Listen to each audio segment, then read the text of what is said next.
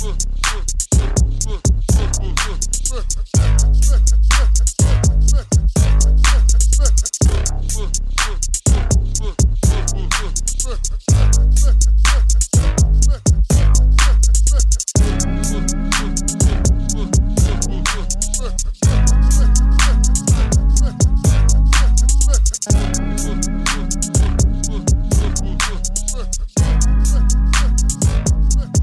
it. We finally did it. We're here. This is Pod About Pod, the podcast about making our podcast and what our podcast should be about. My name is Rob. I'm typically joined by my co-host Ryan. Unfortunately, he could not be here for this episode. But in the next episode, we do discuss sort of what happened there. So if you are interested in the nuts and bolts of podcast making, come back and listen. That being said, this is a very special episode for me, a very personal episode for me. For fans of the podcast, this is an entire episode dedicated to the band I used to be in the early to mid 2000s. We were not a particularly big band or successful band, but we were able to land a record contract and tour the country. We were a metal band. We were or more specifically, a metal core band. In fact, you can see the name in the title. It's Invocation of Nehek. Pause this episode, go search it on Spotify, Google Play, Amazon. You'll find it. Take a listen. That'll give you the context you need. But a lot of you are here from the Invocation Facebook page. And this episode really is because of you guys. Over the years, and this band has been broken up for 14 years. Over that time, there has just been a slow and steady trickle of support and interest that over the years I've tried to share with the other guys as often as possible. And whenever they run into people who ask about things, they always share it with me. And it is something that seems to always keep coming back. And so with that in mind, we set up a Facebook page and a Bandcamp page to have a place for Invocation of Nehek to live online in the modern day. And so this is sort of a culmination of all of that support and interest. Also, this is like a very pandemic quarantine way to do what you could call a reunion. Before we get into that, I have a little bit of housekeeping we need to do. Pod About Pod, this podcast just recently launched a Facebook page and a Twitter account. So you can follow Pod About Pod on Facebook, facebook.com/podaboutpodcast. On Twitter with the handle @PodAboutPodcast.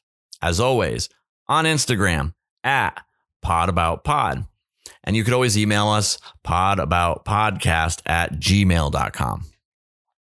As far as the band goes, Invocation of Nehek, you can find Invocation on Facebook, facebook.com/Invocation of Nehek. And on Bandcamp at invocationofnehek.bandcamp.com. So this is a very long episode. It actually is close to 4 hours long.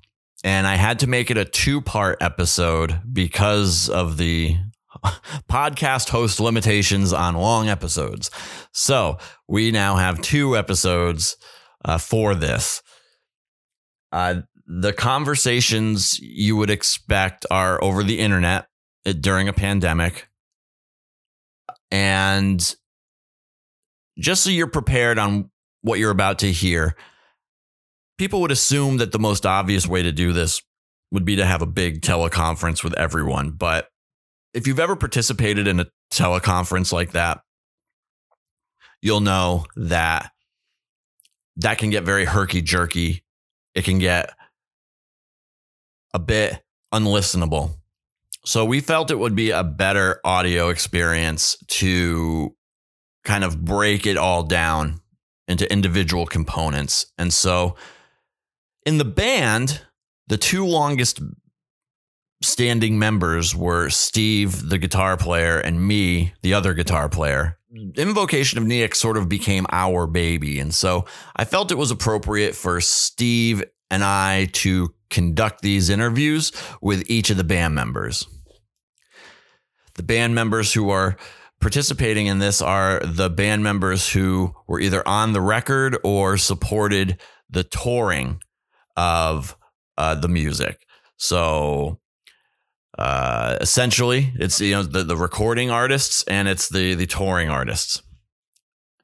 There are band members who aren't part of this episode, and that was by no disrespect for the most part. But we appreciate everyone's contribution to the band. We also have a core group of friends that also supported the band. You know who you are. We love you. So this episode is really for those people who just sort of keep coming back. They have that nostalgia for that, early to mid 2000s metalcore. And we were on that playlist for them.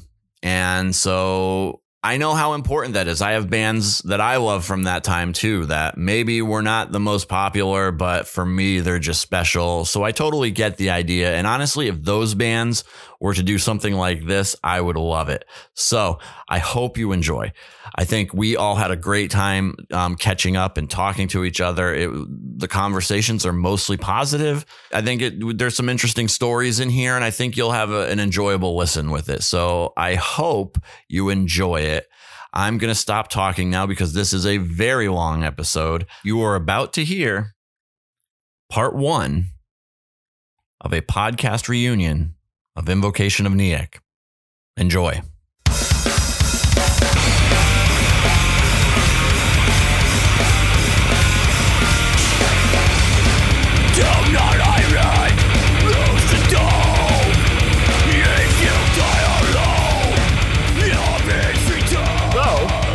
I'm here. We're starting this off. Oh, this is bizarre because we were just talking. You're right. We were just talking, and then we had to stop talking just so I could hit a button, and then now we're trying to talk again. I'm here now with Steve Pianka, and Steve was the other guitar player in Invocation of Nehek. And so welcome to the show, Steve. It's great to be here. Thanks for having me, Rob. That's funny. So anyway, I wanted to start this interview off with you because I think when it comes to the band, you and I were the two constants throughout every iteration of the band. We were the longest two members, and basically it got to a place where, most of the sort of decision making in the band was between you and I. Is that fair to say?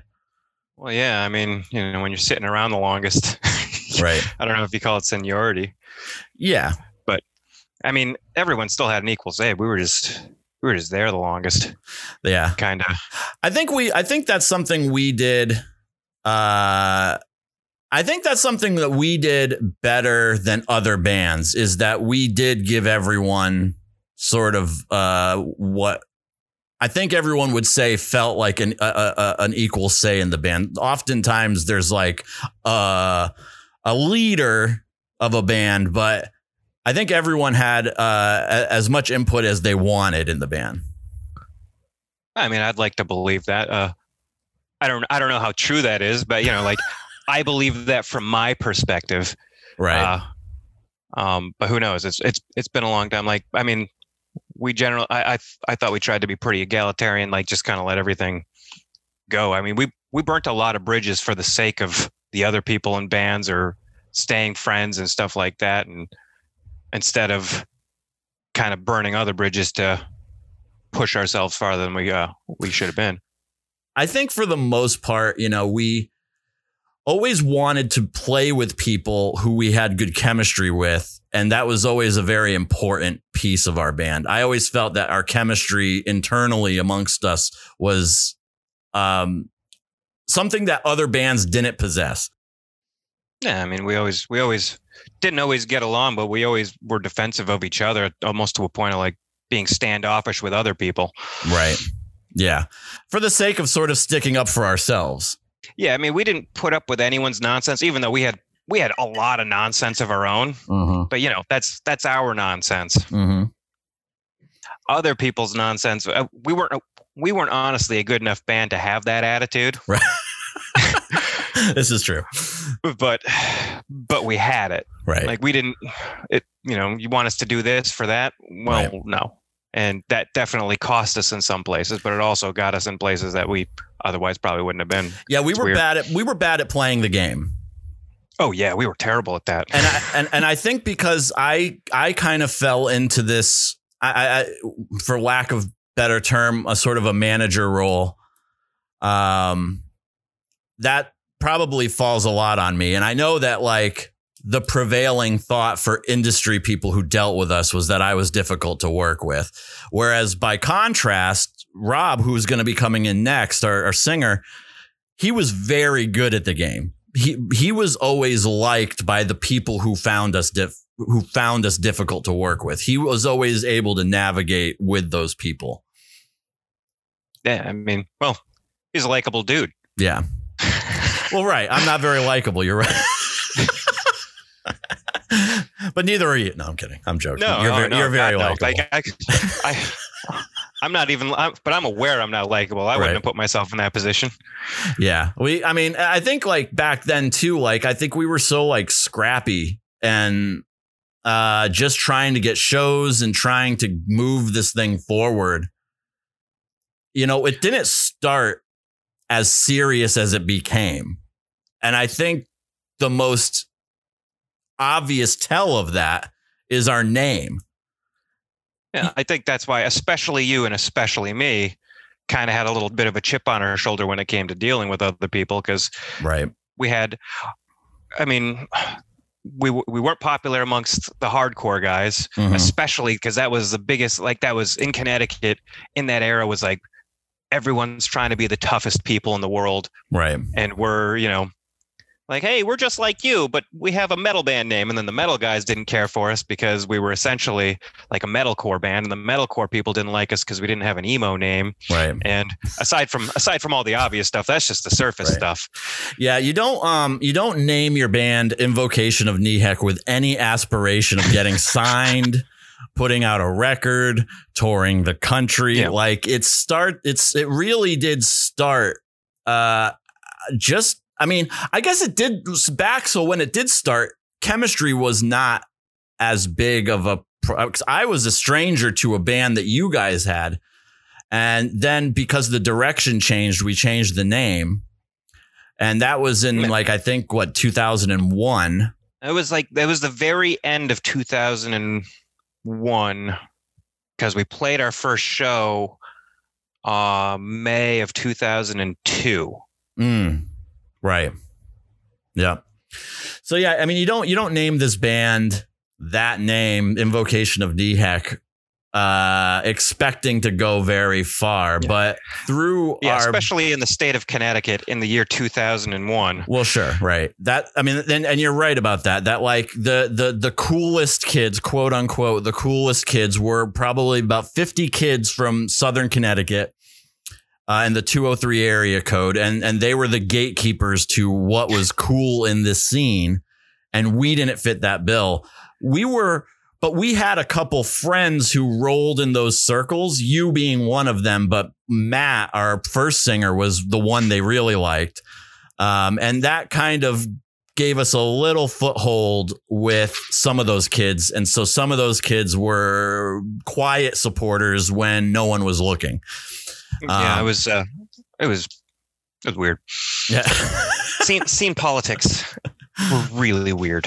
Yeah, back then it was hard, but I mean, at the same time, like I just remember that I don't think any of us went into it with expectations, and I think that's also partially why things started moving for us too, because I often find that when you go into a project with the least amount of expectations, those tend to be the projects that do the best. Yeah, I mean, I don't know if you recall, but we had to fight tooth and nail for every set, every even nod in our direction, right, for about 3 years, and then we started getting some credibility because somebody that had no idea who we are, right, saw us without the whole stigma of, well, screw these guys. Right. Yeah, because of our name. So for the record, we should probably clear this up because I think this is a long time ago. We made some joke that you had a uncle Nehek Krasinski, and we like got the name from that. And there were like, for some reason, some people actually took that as like a legitimate story. Like that's how we got our name. That's not how we got our name. Our name comes from a Warhammer game. Warhammer is like a tabletop like RPG role playing game with like little model figures that you paint and shit. And it was a spell from one of the characters was able to raise an army of the dead. And you see this if any of you have played role playing games, you know that this is like a common spell with a different name in whatever respective game it is. And that's where the name came from. It was the spell in Warhammer to raise an army of dead against your opponent. And that's what our name came from. And you certainly don't name your band with any expectation of getting signed that. So I can say, though, at the time, I remember the reason we went for such a kooky name was because there were a lot of band names that were like kind of long sentences. And there were some common words that like conspiracy and autumn and ashes and day. Oh, yeah. It was the height of like emo band names. Right. And so I think like we wanted to just sort of reject that entire sort of clicky scene name. And I think the name that we originally were going to go with was a very clicky scene name. I think we were toying with the idea of a morning once lost. And then for some reason, it never occurred to us that there was a life once lost. And then when we made that connection, we were like, you know what? Fuck this direction. Like, let's do something weird. Yeah. I mean, well, now that I know I can curse here, like, yeah, it's just a lot of fuck you in this band. Like, just, oh, yeah. That's true. That is part of the essence of our band, is that we did often consider ourselves sort of sticking a thumb up to sort of whatever status quo was. Even though we were a metalcore band, we were not playing anything tremendously innovative or musically, but like we didn't take ourselves that seriously. And I think that to some degree that also maybe worked against us. It definitely worked against us. Yeah. I mean, I think like we didn't do a great job of riding that line, but I think ultimately we, we're kind of true to ourselves in that sense. So sort of the cards are going to fall where they fall. But we didn't take ourselves that seriously. We had this goofy name, but we were like still focused on writing songs that had breakdowns that were good at shows. That was like, I guess, like we wanted to write fun music that was cool to watch. I know for me, like the listening part of it wasn't really a big piece to how I would write things. But how about you? Like, where did you sort of fall with that? I don't really remember. We wrote collaboratively for most of the stuff, though. Like we jam it out. Well, right, yeah. You would come up with a cool riff or something. Yeah. Right. Yeah. You would come up with a cool riff, and then we would we would jam it out. We didn't really have someone like I've been in bands where there's someone that's really good at composing stuff, and you come in with a couple of riffs, and they can piece it all together, so it sounds right as a whole unit. Right. ours didn't necessarily do that because it was more organic, and then we just kind of ended up somewhere. Right. As far as I remember, I don't know. That was that is true. And I think like towards the end when we were like writing with Elliot and Evan, things got a little more songwritery. We paid more attention to song structure and cohesiveness. We were not, especially I was the worst there.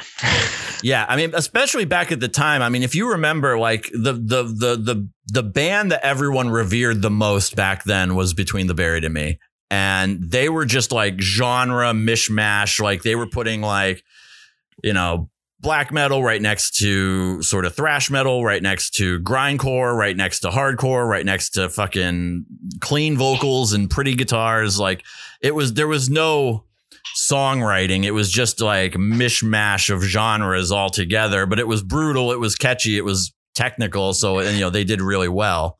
Well, that's where we kind of fell apart, is because it didn't seem like it was really songwriting, but those guys put in some work to make it sound that way. And meanwhile, we're like, oh yeah, we can emulate that. Yep. Yeah. I mean, for the most part. So I guess so the whole thing with this podcast and doing it this way with you is so, I probably said this earlier, but, you're going to stick around for the whole episode and we're going to have the other guys call in and we're just going to like shoot the shit with them. Some of these people we haven't talked to in years. I mean, I haven't talked to Rob Carpenter, who's in the waiting room right now, and Tom O'Hare in years, just outside of coordinating this thing. Before we do move on, I did want to I'm going to try to get some of these questions out for everyone just to sort of see where everyone sort of fits. And I guess do you have like a best memory from the band? Oh man, I have too many to like really just pull one. I mean, one of the funniest memories I think was right after our record came out. We were playing up at that college up in Massachusetts. Mm-hmm. Right. The record had just come out and I was like top of the world. And during one of our songs, I decided to do this like kick out thing. Yeah. Just kick my leg out. Uh-huh. Well, my other knee gave out and I fell flat on my face, guitar and all, like didn't even put my hands out because I didn't want to drop my guitar. And I got up and I'm like, oh, maybe nobody noticed. At the end of the song, Matt just walks up to me and goes, hey, man, not going to lie. Everybody saw that. Yeah, I don't know if you're okay talking about, but like your knees at one point would go out every so often. Oh, yeah. So I do remember that happening at a house show. It was like one of our first shows. I think that happened at Skip's house. Oh yeah, that happened. It happened fairly regularly. I think like a few times. I don't remember happening like all the time, but I think like maybe three times. I didn't fall on my face every time. Yeah. No, but that was brutal because, that's painful. And then to Steve's credit, you would always finish the set. Well, yeah, it wasn't my hands. Yeah, I mean, it was that, and that sucks. Yeah, I did get one injury one time during a set. It's not my best memory, but it is something that is kind of funny. It's actually in the album artwork too. We each have like this, like there's like a little rail of photos of each of us in the album artwork, and I was headbanging during one of our shows in Waterbury, and I was like really like kind of crab walky low, and I just hit my own fucking head on my own guitar. And I started fucking bleeding everywhere. Like, and so like, remember that. There's that was a Waterbury VFW. Yeah. So there's like blood just, it's like, I still have a scar from it and it's pouring down my face. The photo looks like something awesome happened. It was like the dumbest injury you could ever fucking get in a show. So it's a cool picture. Not a great way to get that cool scar though. Best memory. Well, it's so funny. now with the podcast, and but Ryan couldn't be here. He had some scheduling issues with work. But it is funny because Ryan is now working in California in all the areas we drove through. And I do remember those where people live, probably. Well, he drives, through the desert in Southern California to go to like Arizona, and he was in San Jose a couple weeks ago, and so like he's like driving through all those like golden mountains that we drove out of LA through, and so it's just fun to talk with Ryan because I did love those van rides in between shows with you guys. I just really felt like we were where we were supposed to be at that moment. And that really like felt like that was being able to take that scenery in with you guys was very special to me. Best show was probably that Corona showcase show that we played with Through the Eyes of the Dead. First showcase show. That was a Tuesday. I'd stand by that. That was a Tuesday show. It was sold out. I still have the poster for that show.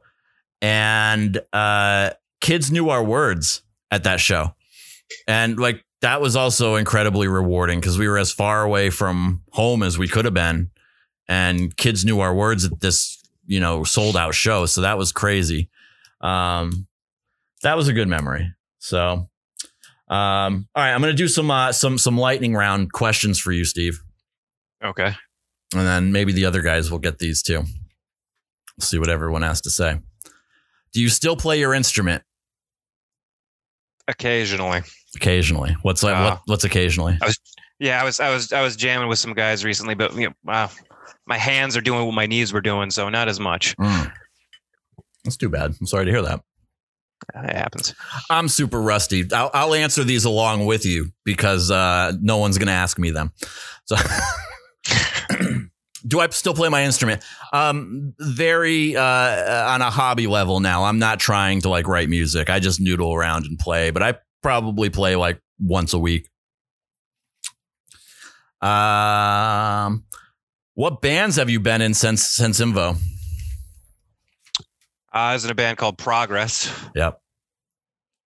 Since Invo, I did Deadly right after Invo. Man, yeah, that would be like you guys were so good. Deadly was so good. You wrote some crazy riffs for that band, dude, and that was like so good. It was too bad that like I don't know why that didn't continue, but it was awesome. You guys wrote really good songs. Well, thanks. We had the three, and then the one we stole from the end of Invo. That's right. Yeah. Yeah. So for those of you who don't know, like Deadly was Steve, Elliot, and Evan, and then you had someone else, didn't you? Paul, the guy that we should have gone with. Yeah. Yeah. That's true. Yeah. Okay. So you were in Deadly. Then I was in the Horror Story. Oh, okay. Well, oh wow. God, I remember that. Yeah. Yeah. Wow. Yeah.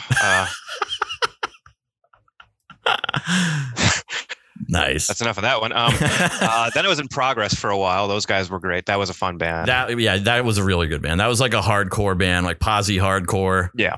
You guys were awesome. That was the closest experience, like with writing and playing. Like that band had our drummer could compose like no others. Like we just show up with a mishmash of riffs. Yeah. And then, or he would just straight write songs and then we would adapt them to the way we played. Yeah, you guys were sick, man. You guys were all really good. Like those songs were great. That was Seth's department, our drummer, because he did a lot of that, a lot of the heavy lifting for the composing of those songs, which was great. Yeah.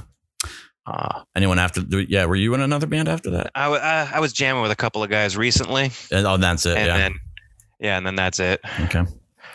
What's the last thing you listened to on Spotify? Behind the Bastards. Okay. I listened to Behind the Bastards podcast. Oh, okay. So that's a podcast. What about song like music? Hang on. It's been a bit. Let me. I was scrolling through stuff the other day. Oh, it was Operation Ivy. Wow. Okay. Going back? Of Propaganda. Wow. Oh, the Humanity. That's one that I can always go back to. That's pretty recent. There you go. Yeah, for me, it's been a lot of like low tech, like techno, ambient, electronic music. Like there's this one guy, Henry Green, that I've been listening to a lot. That's really good. He has this song called Realign. That's awesome. And I could listen to that on repeat. And it's pretty sick. Do you wear a mask? What, like outside? Yeah. Yeah. Come on, get out of here. All right. When was the last time you bought gas? I drove down to Virginia last week, so I bought gas on Sunday. Oh, wow. Okay. All right. I also wear a mask, guys, by the way. I forgot. I got to answer this shit too. Last time I bought gas. Yeah. Geez. Crap, man. I don't know. Probably it was last week or maybe the weekend before. It wasn't that recent where I could immediately remember though. So it wasn't that long ago. Or it was at least a week, maybe more ago. Who was your least favorite band to play with? Least favorite band? Yeah. Like that I was in? No. Like that we played with, or I guess any of your bands. Who was your least favorite band that we played a show with? You don't have to answer if you don't want to. Yeah, of course I'm not saying that out loud, but I'll tell you. I could tell you why. Okay. Because we were playing on a stage that was like 4 feet off the ground, and load in and load out was out of this one little door. Uh-huh. And they were pushing all their gear out on stage and keeping us from taking our gear off. Oh, okay. And I just remember cursing to myself the whole time. Huh. You'll have to tell me off the pod who that was, because I don't remember that. I totally will. I think they're still around, but they're a decent band, and they weren't trying to be jerks or anything like that. But I'm like, still remember that one. trying to push a cab when somebody's trying to push a cab out. Right. Like, that's funny. Dude, just wait. Last show or concert? Jeez. I don't even remember the last time I've been to a show. It's been a long time. Concerts? It's probably been like 2 years since I've been to anything. Oh, wait, no. Last summer, went to Have Heart. Right. Oh, yeah. There you go. Have Heart reunion in Worcester. All right. Thanks, Jessica. See, there you go. The Jessica with the assist. Right. All right. What happens when you die?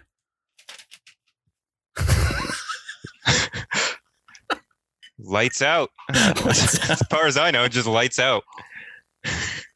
People will talk trash about you, so be good. Perfect. Yeah, I couldn't have said it any better. Yeah. What happens when you die? What happens when you die? Probably, hopefully someone will cry for you. I don't know.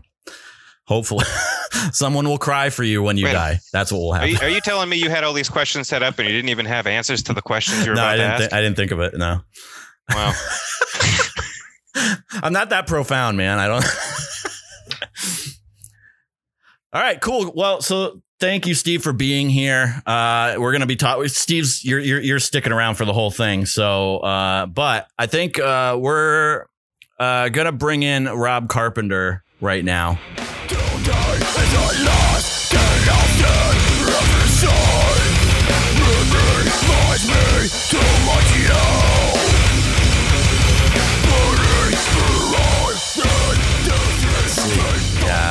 do we have audio? I don't know. Do we? Oh, we have audio. Oh, hey. We have audio. Are you doing video? Yeah, I do have video. I think I do. I don't see you. Son of a bitch. Meeting has been upgraded to okay. Hi. Oh, there it is. There he is. Wow.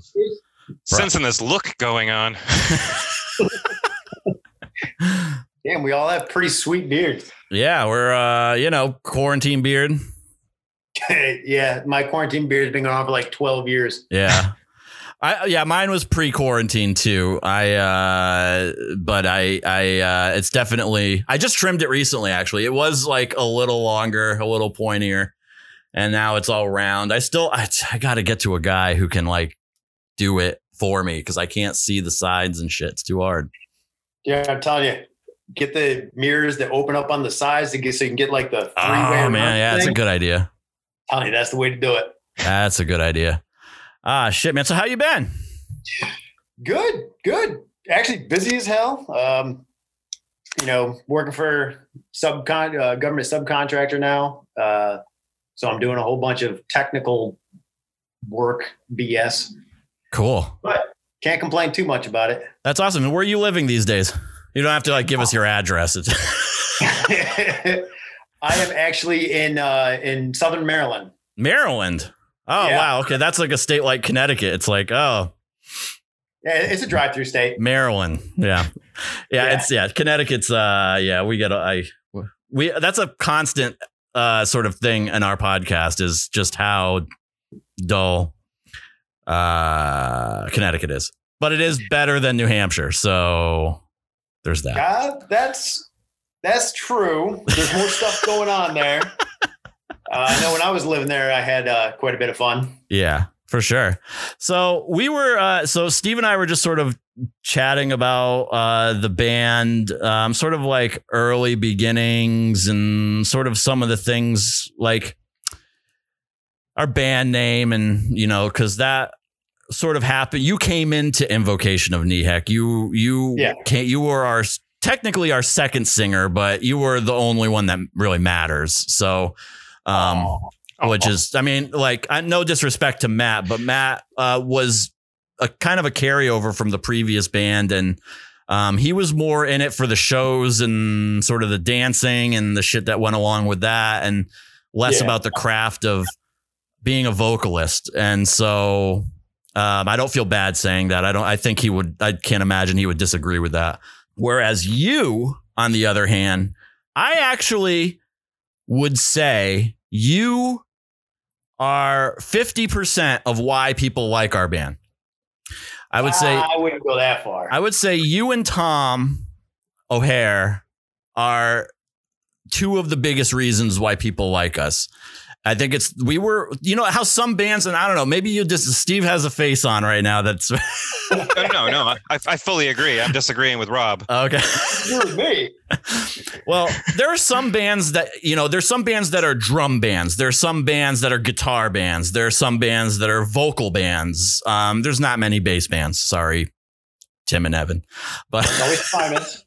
Prime. Yeah, there's Primus. Yeah, it's the Chili Peppers, man. Come on. There's a couple.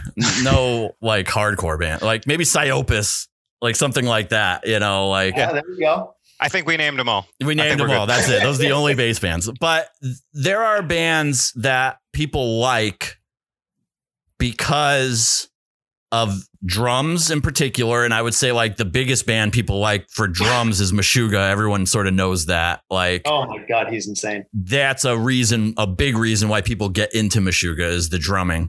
And I think that's a reason why people like us. But that same thing with you. I think you had such a good metal voice at the time. I mean, maybe you'd still do. I don't know. We'll get to that part. But the thing I want to say about it is that like you had a very polished, professional sounding metal voice that other bands at the time just didn't have. Like it was always just some kid screaming, breaking his voice, not really, articulating. A lot of bands also, their singers didn't write that much. Like you were constantly writing. You always had like a little notebook and you were always like writing shit down. You guys picking on me in the van. Well, we did. Going through my notebook and drawing little pictures. Yeah. And I will say too, you probably were, you did receive quite a bit of hazing.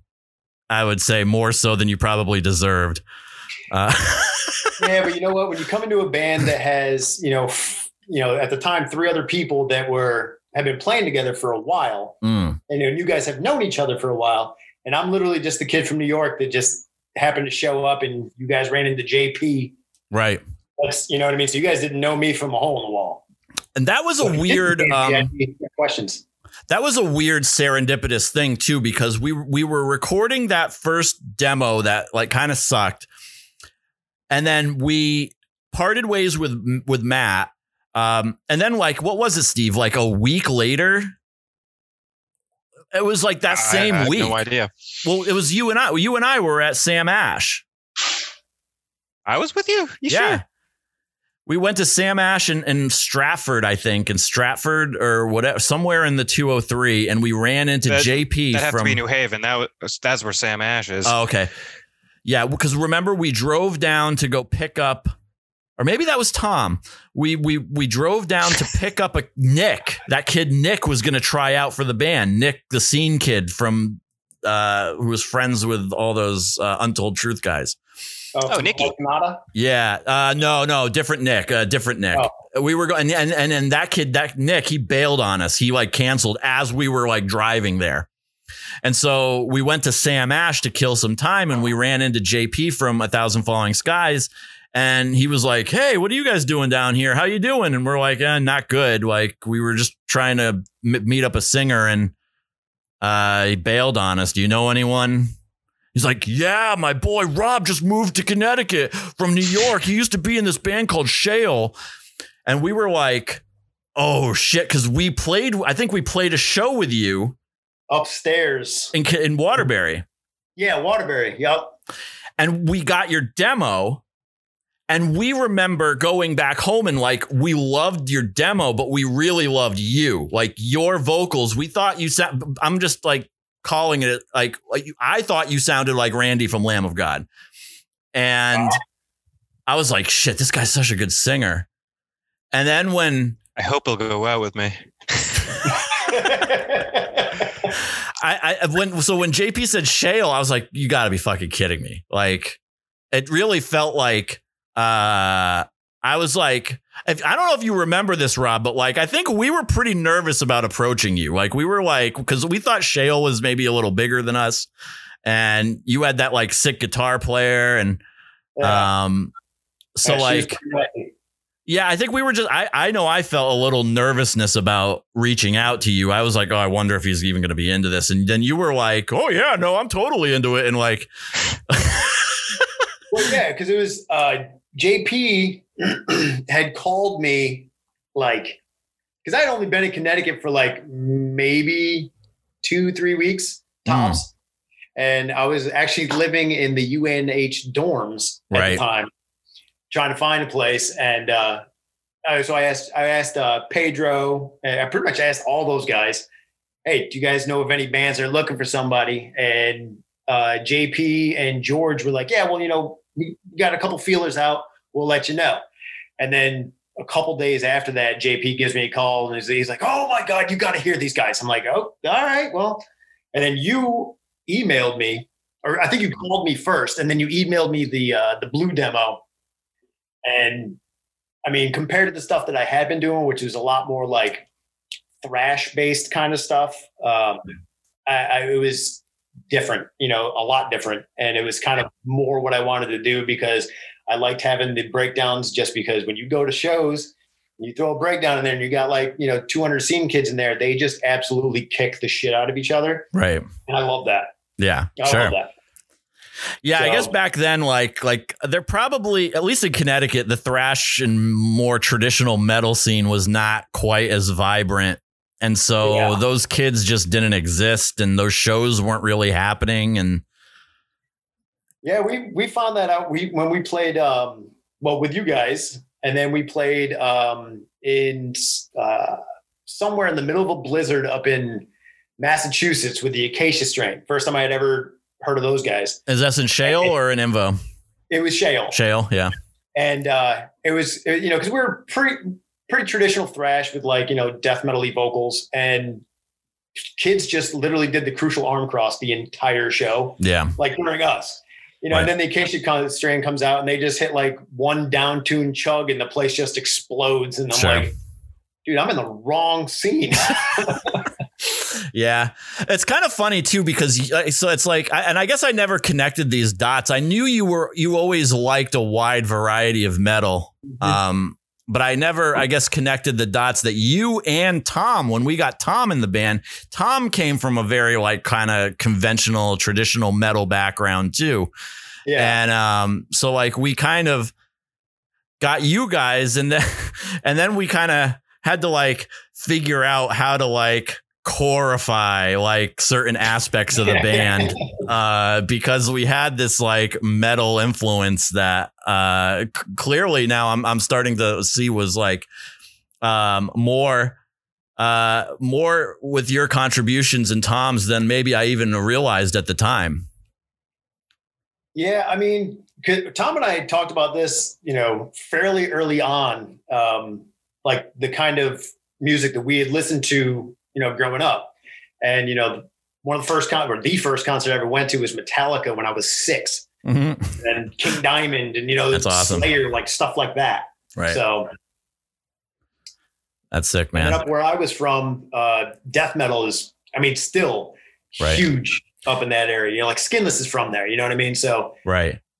Well, and then, so that was another thing that happened with you in particular. That was, well, there's a few things that beyond, I think, your voice and your writing ability, which I think is always, I always thought was really good. I think people still really enjoy your lyrics even today. Like, I still get people who reach out to the Facebook page. And that's why we're doing this, is people still to this day write to us and ask questions, and they're like looking for old material. They're looking, they like, we just got one kid. It was last month. He was asking for a performance of My Gift to Liars that he thought was on YouTube, but maybe it disappeared. And he said it was in a gym, although I don't remember any My Gift to Liars videos being in a gym. And I said, I'm like, everything that I'm aware of is up on YouTube. And he's like, okay, well, he goes, to this day, it was one of the most electric performances. It gets me going. Thanks, man. And thanks for responding too. That was David Janowitz. So thank you, David, for reaching out. And that was just a couple weeks ago.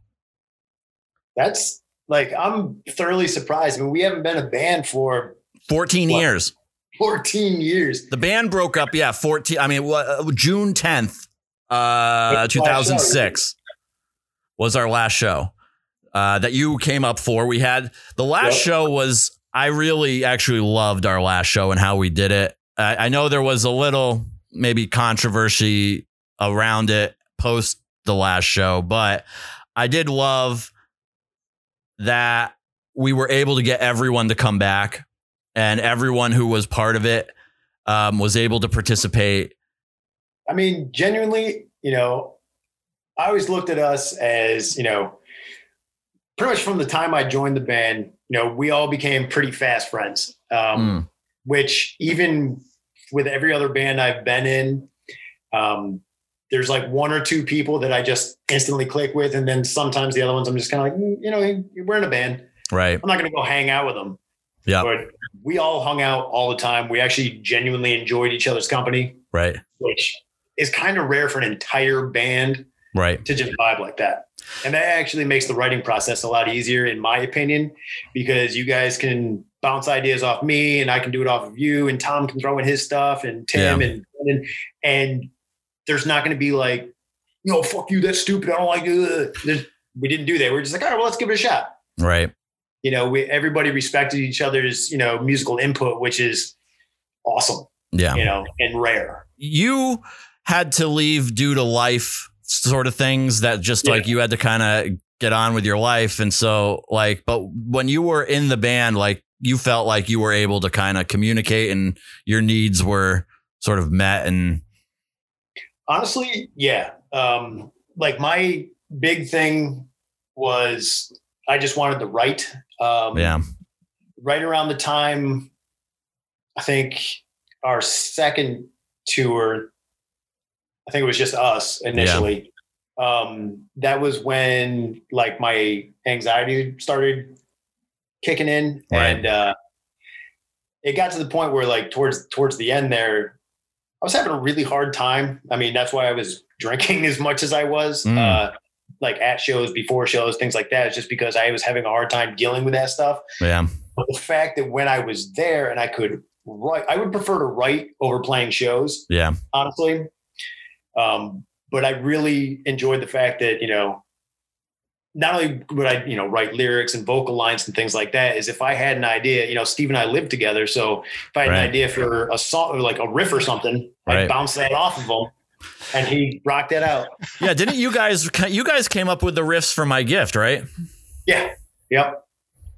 And then Tim, I think, kind of like added in some pieces on that too. Once it got brought to the Tom even came up with parts of that song. Yeah, that was like a real that song is, I think, a true collaborative effort. Yeah, I mean, and that was the cool thing, is that literally everybody in the band had input on that song. It wasn't like, all right, well, here's a song, right? Let's learn it and maybe alter a couple things here or there. It was just like, we literally, I think Steve and I came up with a couple of riffs. We brought it to you guys, and then we all just kind of added to it. Right. And that's still to this day my favorite song. We definitely had a collaboration, and you played a little bit of guitar, and so you were able to bring riffs to the table too, which was also awesome. I still play guitar, even though I'm old as fuck now. Well, so we have a lightning round of questions here. Oh shit! Okay, are you ready? Bring them on. Steve answered these two. I answered them already too, but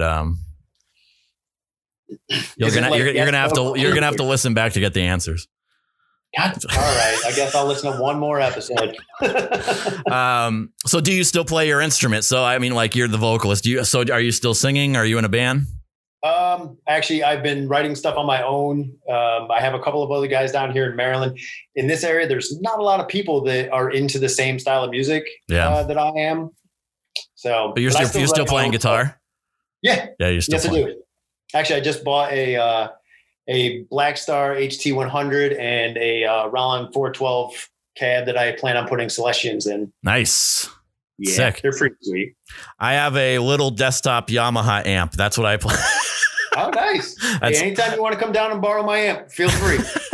Steve still has my 412 cabinet from well, sort of. I left it someplace. Now it's gone. It's gone.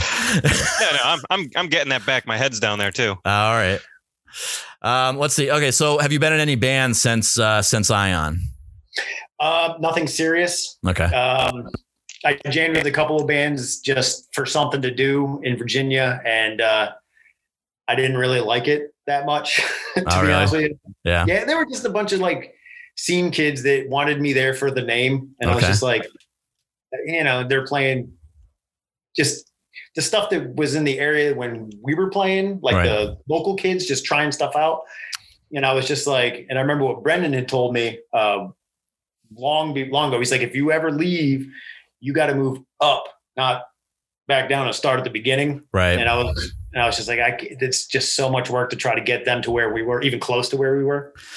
Yeah. I mean, and they weren't as good. So can I counter that argument though? Cause I think like there's people who will listen to this who are like, kind of like who geek out on like the inner workings of bands. And so like I would disagree with Brendan on that.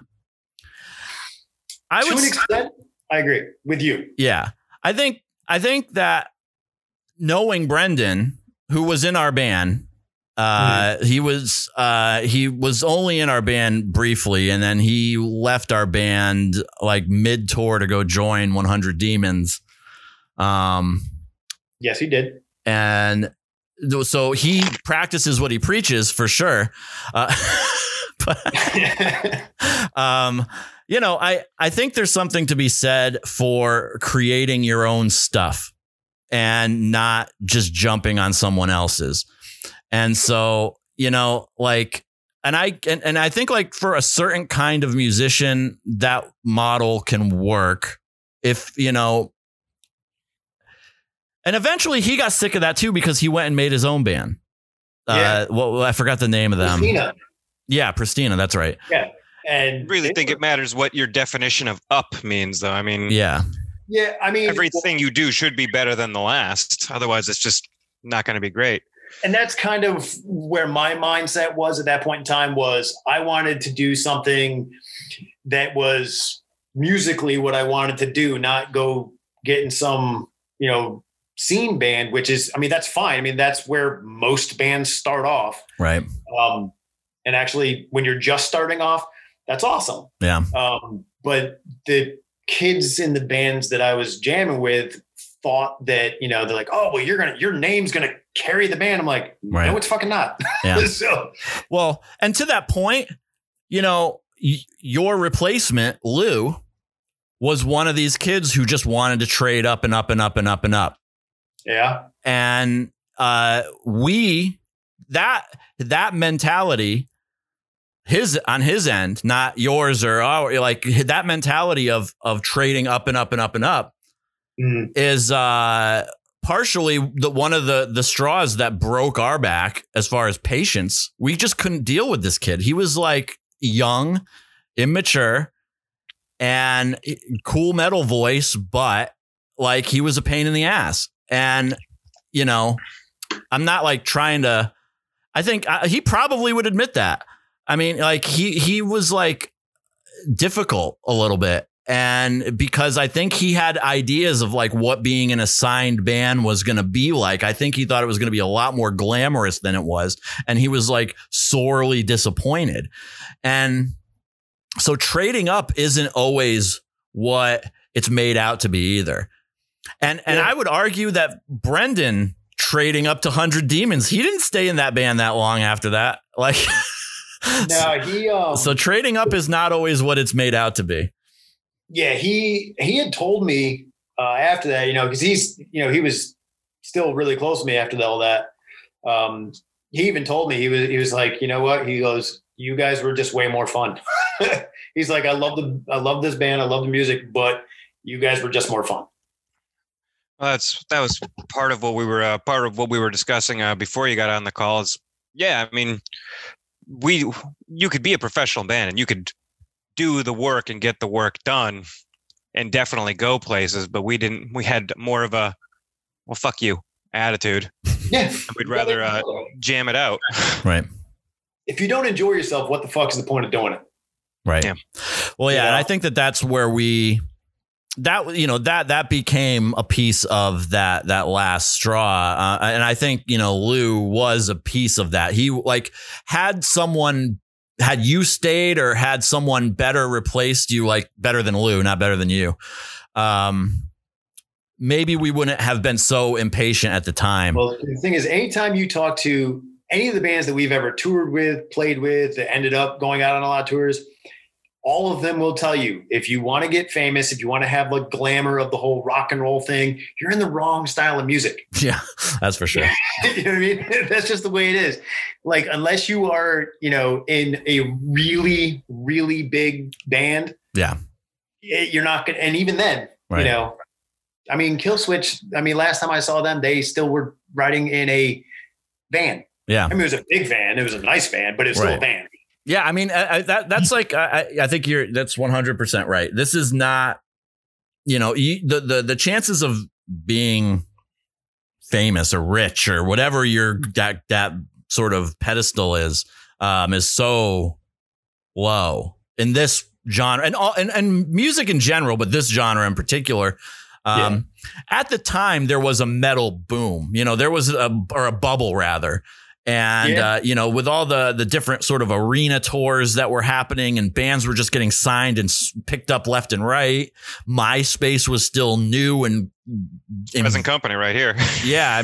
So it's like, so there was something to be said for that mentality too. There is that other side of the coin that back in that time period that there was a real trajectory you could take. There were bands getting picked up just because, Job for a Cowboy was a bunch of kids in high school. Yeah. Yeah. And they blew up and they were on Metal Blade. They were headlining tours. People see that, they think it's attainable, but meanwhile, there's 50,000 other bands that's not happening to. Right. Right. And they had a great sound and they knew how to market.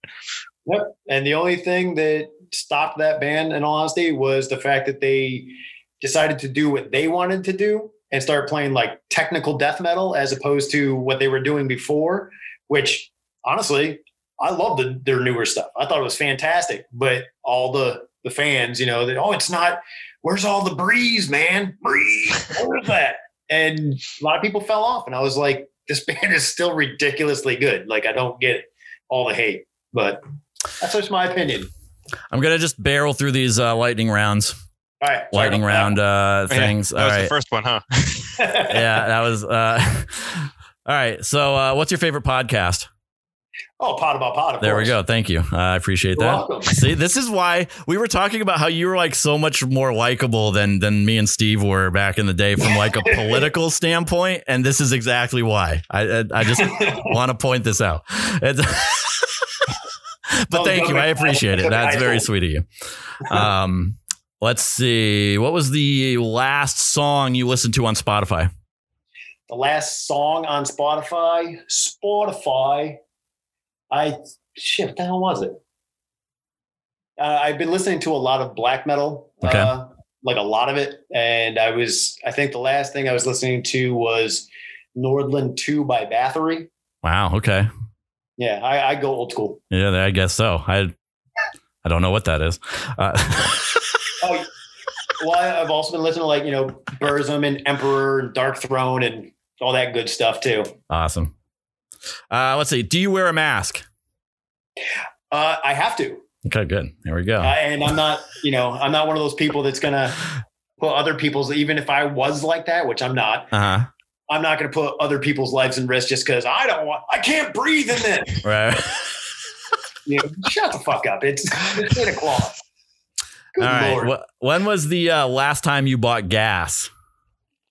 Today. Wow. Okay. So you're like, you're moving around. Well, I could barely remember. I think mine was like a week and a half ago. I don't entirely remember. I wish I only had to put it in a week and a half ago. Shit's expensive. Yeah, Jesus. Okay. When we used to play shows, who was the least favorite band we played with? My least favorite band? Oh boy. Rob, you don't have to answer that if you don't want to. I didn't answer what the name of the band was. Yeah, I don't think I did either. I'm going to have to say it was. I actually have a shirt that was given to me by the band that I am not a fan of, and I know that you and their singer, I think, had a little tiff at one point in time. Out in like Colorado or some shit like that. Oh yeah. I won't name the band, but fuck that band. Yeah, what? No, screw that. That was Murderer. All right, well, there you go. Yeah, fuck them. They were, yeah. Actually, you know what? I'll give you that. I might even hop on that. That you know what? You're right. They were probably our. I didn't answer it before. I forgot to answer it because I was like kind of answering them after Steve. I think locally in Connecticut, I would say our rival band was The Breathing Process. Like, and so like they were our rivals. It's just, that's what it was. Yeah, which was weird because I came into that whole situation. Right. And I actually got along with like all those guys except for that one Pat guy because he did something shady to my friend Amy. Oh, yeah. The guitar player, right? Him, yeah. With the swoop hair. And just so I'm not going to get into it, but like the reason why that started off so competitive with them is because their drummer was our first drummer, and that was like a high school rivalry. It wasn't like a that was really the extent of it. All right, so fair enough, but I'm with you, Murderer. Rob said it. You heard it here first. You heard it here first. Let's see. Last show or concert you went to?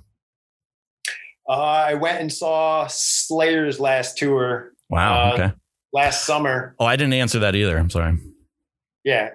It was them, Lamb of God, Behemoth. Anthrax. It was. Oh yeah, that was a big tour. That came here close to us. I live in Norwich now. Here's a funny thing about where I live about 5 minutes away from the Pogo Club where Ken Susie saw us. Yep. And said he wanted to record a demo with us. So I live about like 5 minutes from there, and that's also near the casinos. And that tour came there. I remember when that came. All right, last question. Second to last question. What happens when you die? What happens when you die? You cease to exist. Very astute. Thank you. That's it. You're gone. So anyway, so I think, man, I wish I could keep this going, man. I think I have to I have a hunch this is going to be like this with all you guys, where I kind of just want to keep this going with like all of you and do like a whole episode. But we have Elliot here waiting. Is there anything you want to tell anyone who's listening, who is following the Facebook page or anything like that? Actually, I got one last thing. Okay. So my brother and one of our mutual friends have started a game development company relatively recently. It's called World Games. Right now, that's the company name, but we're in the process of making a game that it's like a mix between a video game and a tabletop. Oh, cool. Like D&D and shit like that. Yeah. Except it's something like this has never been done before. It literally is like a virtual tabletop that if you're the game master or whatever, you actually make up your own stories in this particular world, and then you use our mechanics. So it's basically like you're playing a video game, but you get to make up the story. That's awesome. Yeah, cool. I'm actually super excited about it. We've been working our asses off on it. What's the web? Do you have a website? We actually just bought it. Okay. We haven't designed it yet. All right. Well, so what you can do is give me all of the contact, or whatever the best way people are to find you, whether it's social or whatever, and we'll put it in the description of this when I post it and when I put the show notes together. That's awesome. Yeah, for sure. Well, that's awesome, man. It's so great seeing you, man. I'm like, I wish I just know this is going to be like this with everyone. I wish we could do this like an hour with each of you. Well, you know what? You have other podcasts. We might have to do like a Invo episode, like Redux, like part 2. Into it. Yeah. Awesome. Well, thank you so much. I appreciate it, dude. All right, man. Nice seeing you guys. Yeah, same here. All right. Later. All right. Bye.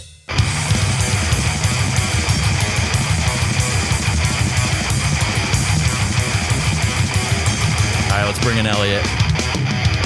Elliot Geller.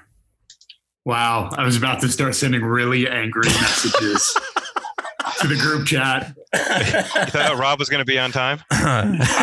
When it hit 8:20, I was like, okay, it's past like a few minutes. I'm going to start being a dick. I did warn everyone to come into this prepared to be like 15 minutes late across the board. Yeah, right. And I waited 15 minutes casually. And when it hit 20 minutes, I was like, fuck these guys. It's war. Well, everyone, this is Elliot Geller. We have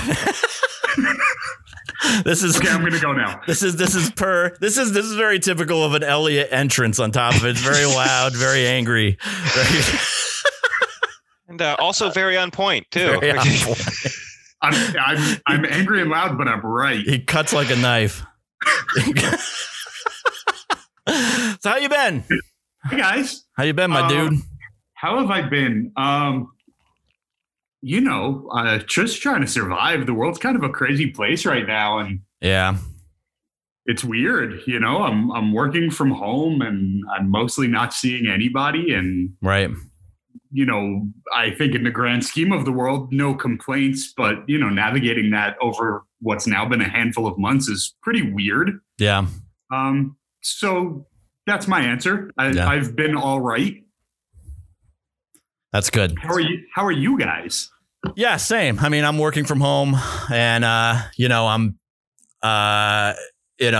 just trying to get through sort of what all this means as far as like my kid and my family and all of that stuff. But, overall, I'm very lucky to have the job that I have and that I'm able to work, and so many people are not able to work. So, just really, too blessed to be stressed, I guess.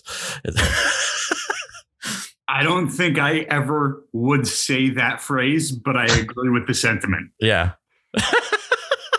It's a very flippant thing to say. It's not particularly it's cringy and it's not nice. It really is just not very likable.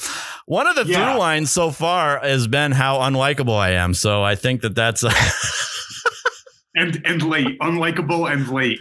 Well, in fairness, that Steve did have a hand in that. So good. Well, but Steve is likable, so it's forgivable. That's right. See, oh man, I wouldn't go that far. I'm less unlikable. Your hair is pretty insane right now. I wish the listeners could see what I'm seeing. Oh, and I got it tucked back through my headset there. It's getting gross. Yeah. It looked less gross before, but equally as crazy.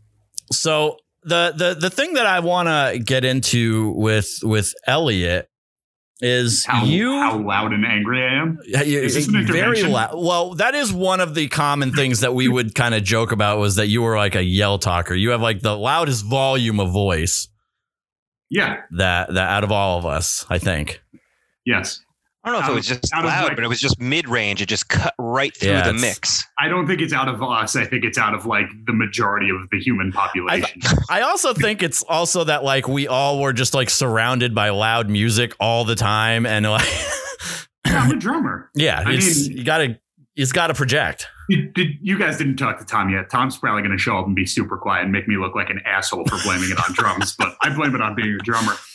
But so you came into Invocation of Nehek as our second drummer, and you did a lot of work. Like when I think of Elliot and Evan, I think like you did a lot of work.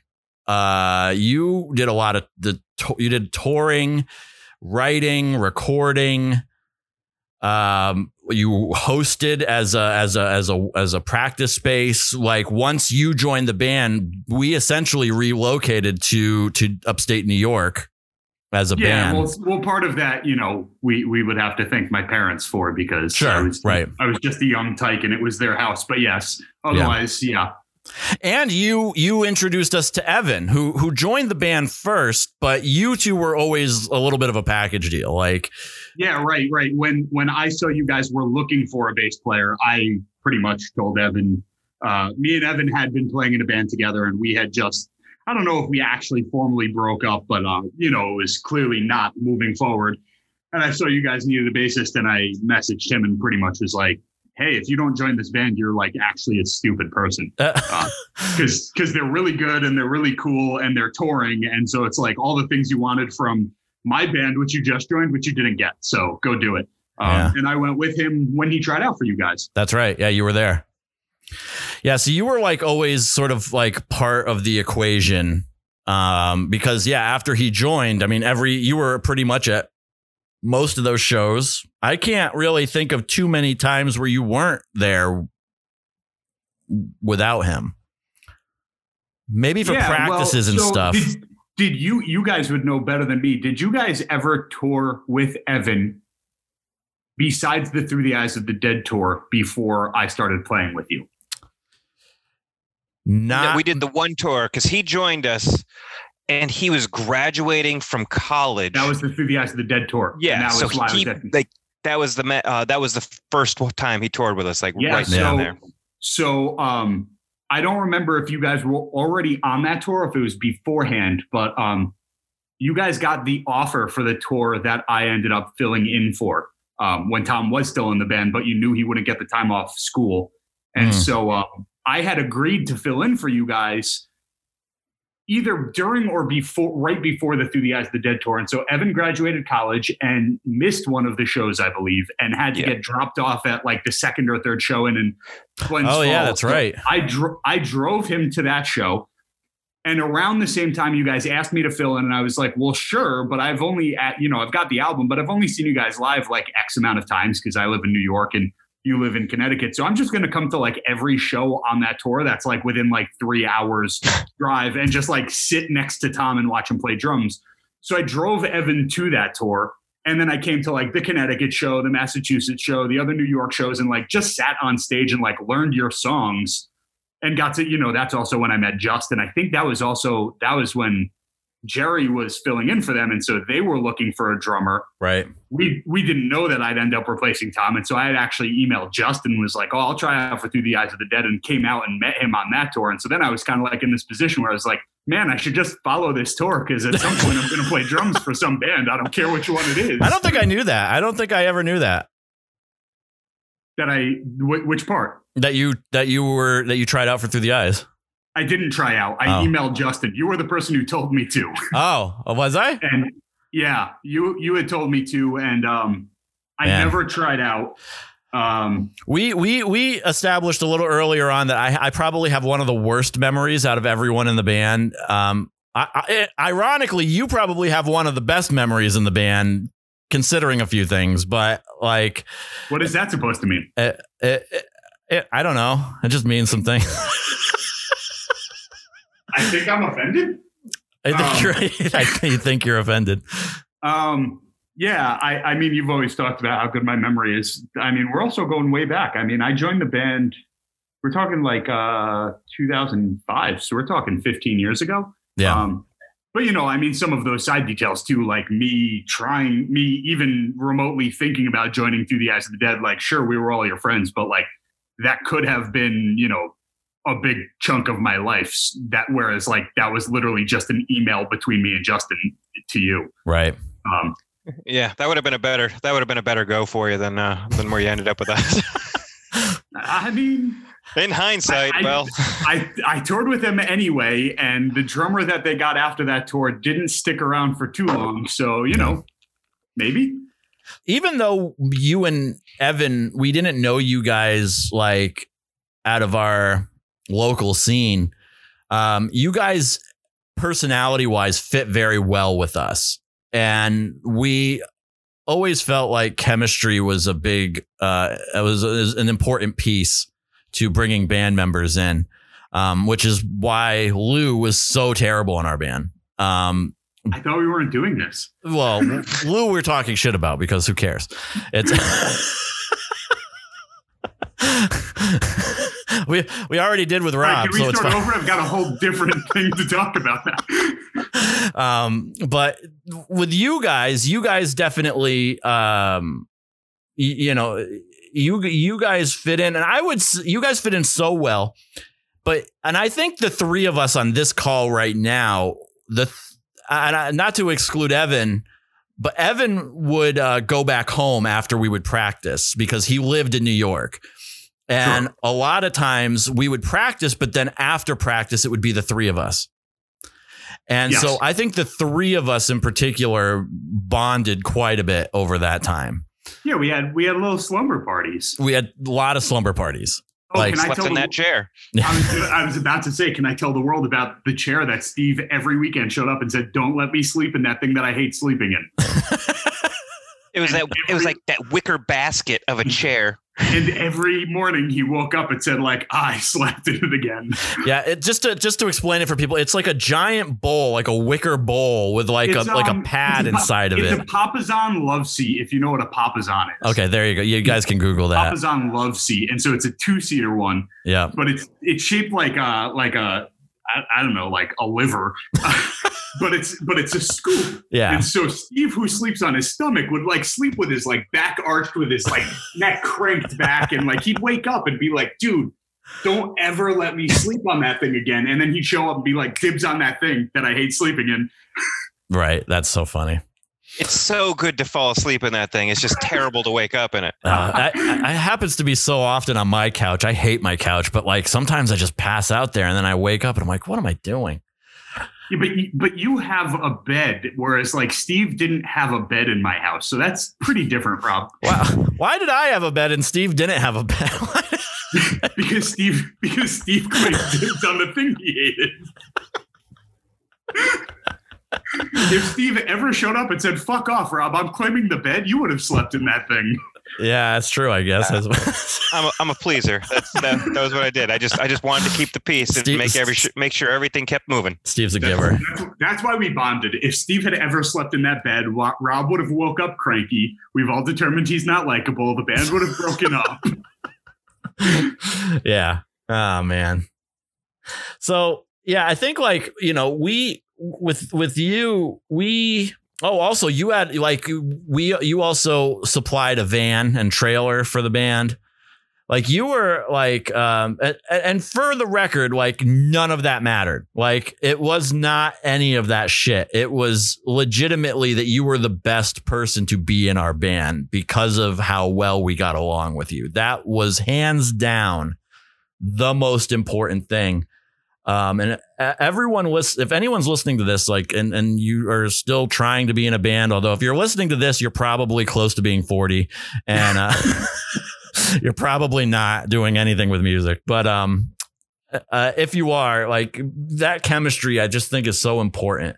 And I think that you and I and Steve, I think the three of us really did have a lot of special time after those jam sessions and practices.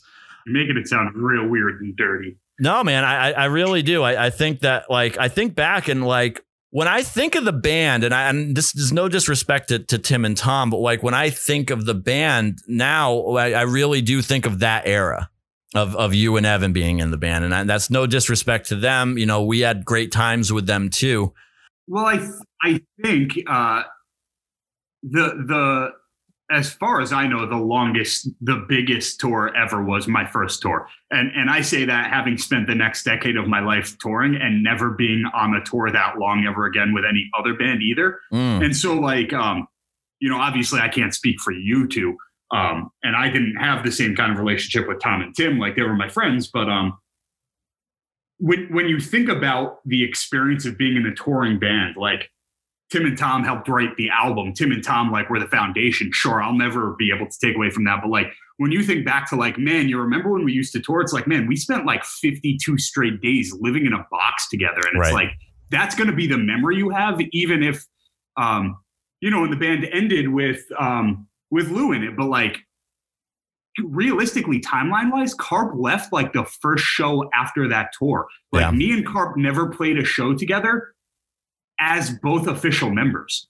I was a fill-in and he quit like the day of the first show of me being official. So like I was never in the band with Rob, but like that's the band. Like and again, like I can't speak for you guys. Like obviously you have different memories, but like man, that tour was the band for me. Right. Yeah. So I guess like you probably do. There was probably a feeling on that big tour that you're like, oh, this like I'm a fill-in. Where I guess like when I think back to that tour, I don't now in hindsight, I never think of it that way. Yeah, well, it was interesting because I actually remember, and here we go, we can talk about my memory. It was like one of the first. It was early on in the tour. I know exactly which night it is. And you're going to laugh if I get that deep, but it was like within the first week that you and me, we were pulling an all-night drive and you were like, this is what I want to do. And I'm not going to kick Tom out, but like, we need to give him an ultimatum. Like it and like, it was clear from that point on, like there was no point on that tour when you were like, I'm going to kick out Tom for you ever. It was never that. But you made it pretty clear, like, this is what I want to do. Like, this is what Steve wants to do. Like, we can't wait for college. Like, I need Tom to make a choice so that we can move forward. Right. And so I did feel like a fill-in for sure. But I think that from early on, like, there was like that glimmer of hope. And, again, we could have come home and you could have said, Tom, we want to do this. And Tom said, good, I'll wait for college. Like, let's do it. And I would have never been back on the road with you guys. But I think that those two mixed feelings were just like, go out there, give it your all and see how it goes. I think that was a real possibility. So I suppose you probably would have had that sort of feeling looming over you because that is legitimate. Like we did not go out on that tour expressly to get rid of Tom. Right. I mean, when we came home, I don't know if you remember, but after you guys came home and you gave Tom the ultimatum and he made his decision, you made me try out anyway. Did we? We did. Do you remember that, Steve? No. Steve's reaction to that was enough for me. I'm good here. That that does sound like some kind of asshole move. That does, yeah. Know, man. I think, if I recall correctly, and I might not, you guys might have just been assholes, but I think you guys made me write a song with you to make sure that the writing chemistry was there more than anything. And that very well may be true, because I think above all, and again, it's that interpersonal chemistry that was such an important piece to the band. And I really do think other bands were jealous of it. Yeah, but then we broke up and they all made money. So maybe they were right. No, they were right. For sure. For sure. But we could have probably gotten a little farther than we did if we worked on our professionalism instead of having a good time. That's true. Beat the shit out of each other and called it a day. It's true. I mean, yeah, for sure. I definitely don't think we probably did have I think the songwriting thing is probably like what you mean by that. And I think you guys pretty much said, like, you obviously have first dibs. We're not going to like ask 20 other people to try out, but like, if we can't write a song with you, then like, how is this going to move forward? And I think I went back and listened to the demo stuff that we did with you and Evan, and I still think those songs are very strong. I still think that those. I wrote two of them. So yeah, I think those songs are still really strong overall. I think that we would have. I think we were on a good direction with writing with you, and Steve's riffs were fucking awesome. Like Steve wrote most of those riffs. But I was grouchy as hell then. Yeah, I mean, but like, do you remember when we compiled the 7-minute song? Yeah, that's a good Steve memory. Rob, you and I composed that 7-minute song. Steve showed up. We played it for him, and he was like, "Well, I'm never coming back to band practice ever again." And you were like, "Dude, you wrote every single riff in this song. I just put them together, but this is all you." Yeah. I mean, we did have that ability to kind of do that, but I just think that those songs were really strong, and I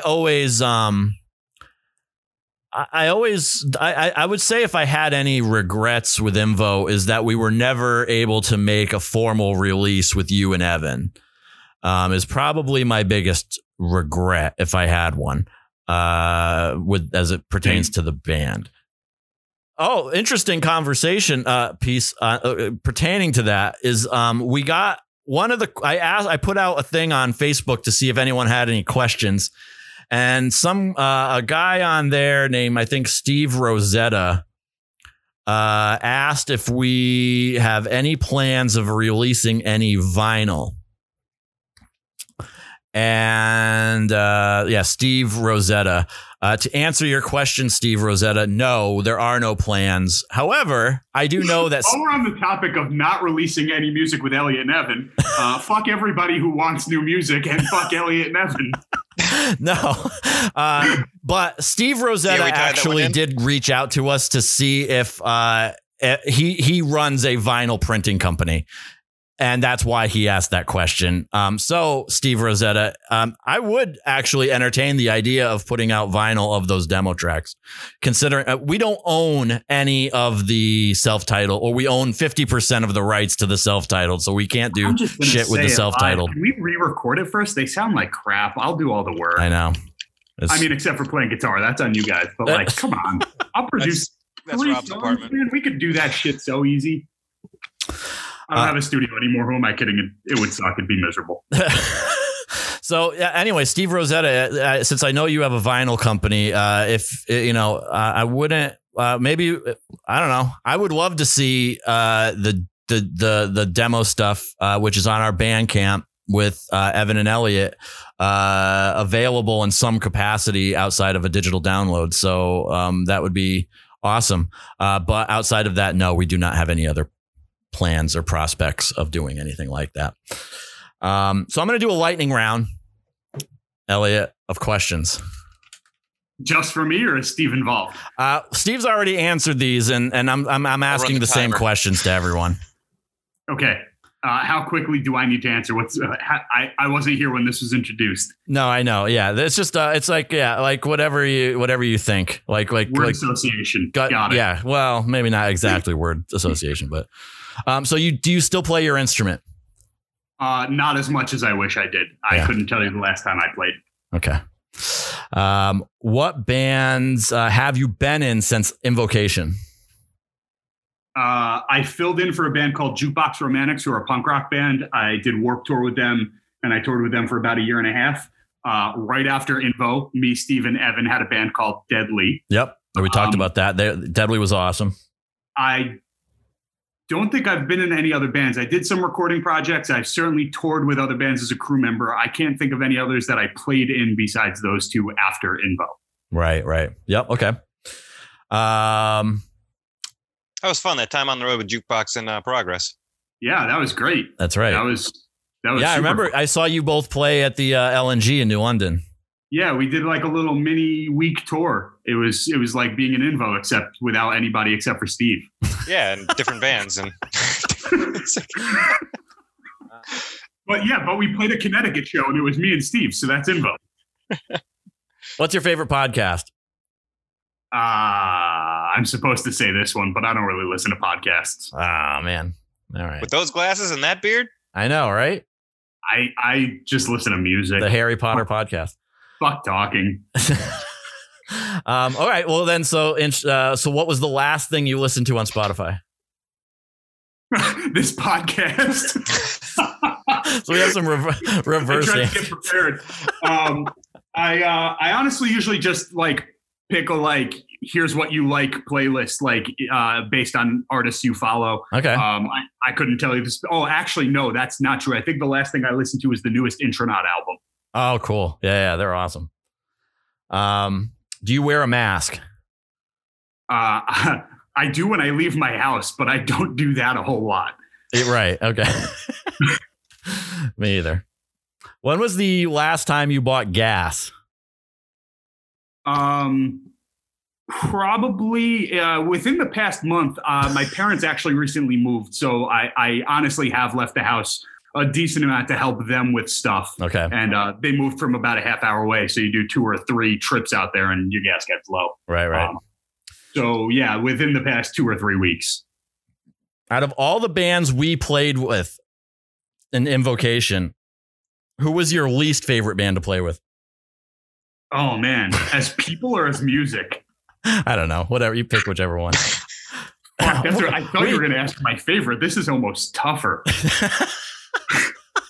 I did answer this question earlier with Rob. Invocation of Nehek, obviously. Okay, they're the worst. Fuck, that's really, really hard. Well, I'll let you get back to it. You probably think who? Probably the band that tried to beat you up. who, for the record, failed miserably. Was that Murderer in Colorado? Yeah, it was. Murderer. That's what Rob said too. I don't even remember what they sounded like. And honestly, everybody except for the dude who tried to fight you in that band were cool as hell. Yeah. They were like, man, he sucks. Like, I'll let him fight me if you guys are happy. That's hilarious. Let's see. Last show or concert you went to? So here's a bummer story. I was supposed to go to see Beneath the Massacre and Origin on March 28th. Beneath the Massacre, both bands I've toured with, both bands that I'm very close friends with. Beneath the Massacre hadn't been in the country in a couple of years, and it got, COVID broke out, and I was like, this is a bad idea. I shouldn't go, but I'm going to. And then it got canceled the day before. That's the last concert I was supposed to go to. Oh, yeah. That's a drag. Last concert that I did go to. I still haven't answered this question. This is third time now. Nobody's asking you, Rob. No one's asking me. I know I saw Mutoid Man on my friend's birthday, but I can't remember if that was the last. And then the last thing is, I'm gonna skip the last one, but so for anyone who's listening on, or that is from the Facebook page, is there anything that you want to let them know what you're doing right now as far as any projects, or do you want to say anything to them? Nah, I suck. I ran a studio for a long time, and that was cool, and I don't anymore. And now I work for a financial company, and I'm stupid, and none of you care. I mean, I'm not stupid, I guess. I got a good job. I'm smart, but you guys would think I'm stupid and not care. No, I think the takeaway with so far is that like everyone's doing pretty well. So that's good. Everyone's. I grew up. I got a big boy healthy, job. happy. I got married. I bought a condo. Like my life is going good, but nothing interesting for the fans. That's great. I ran a studio for a long time. You could find, the studio's Facebook page. You could find the SoundCloud. Lots of bands that I've produced over the past decade, which I still do on the side. I just finished mixing an album 2 or 3 weeks ago. Awesome. A band called Swamp Prophet, who are fucking awesome. I'm not actually involved. I did produce it. That's the thing to check out. Cool. Well, that's awesome, man. What's the last one? You said you're skipping the last one. Give me the last one. What happens when you die? Me personally? My dogs go hungry? Dude, what the fuck? I want dinner. Well, dude, I had a hunch this was going to happen. I wish I could spend a whole hour with all of you guys, but I'm going to keep it moving. Next up, do a single podcast per member. Maybe that might be the way forward. If everyone on the Facebook page listens and wants that, I will make that happen. So right on. Well, thank you so much for doing this, man. I really appreciate it. Thank you. And thank you for being in our band and helping us out so much. Thank you for letting me in your band and needing so much help. All right, man. We'll talk to you soon. All right. Thanks, guys. All right. Be good. All right. Take care, man. Bye. Bye. Bye.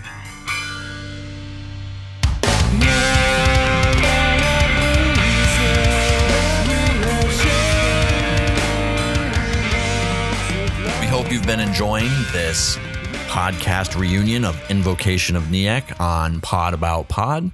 This has been part 1. You can find part 2 in your playlist. To find information on everything you've been hearing here, go to podaboutpod.com to find all the different platforms where you can find all the different links for everything about this podcast or the band. Now, on to part 2.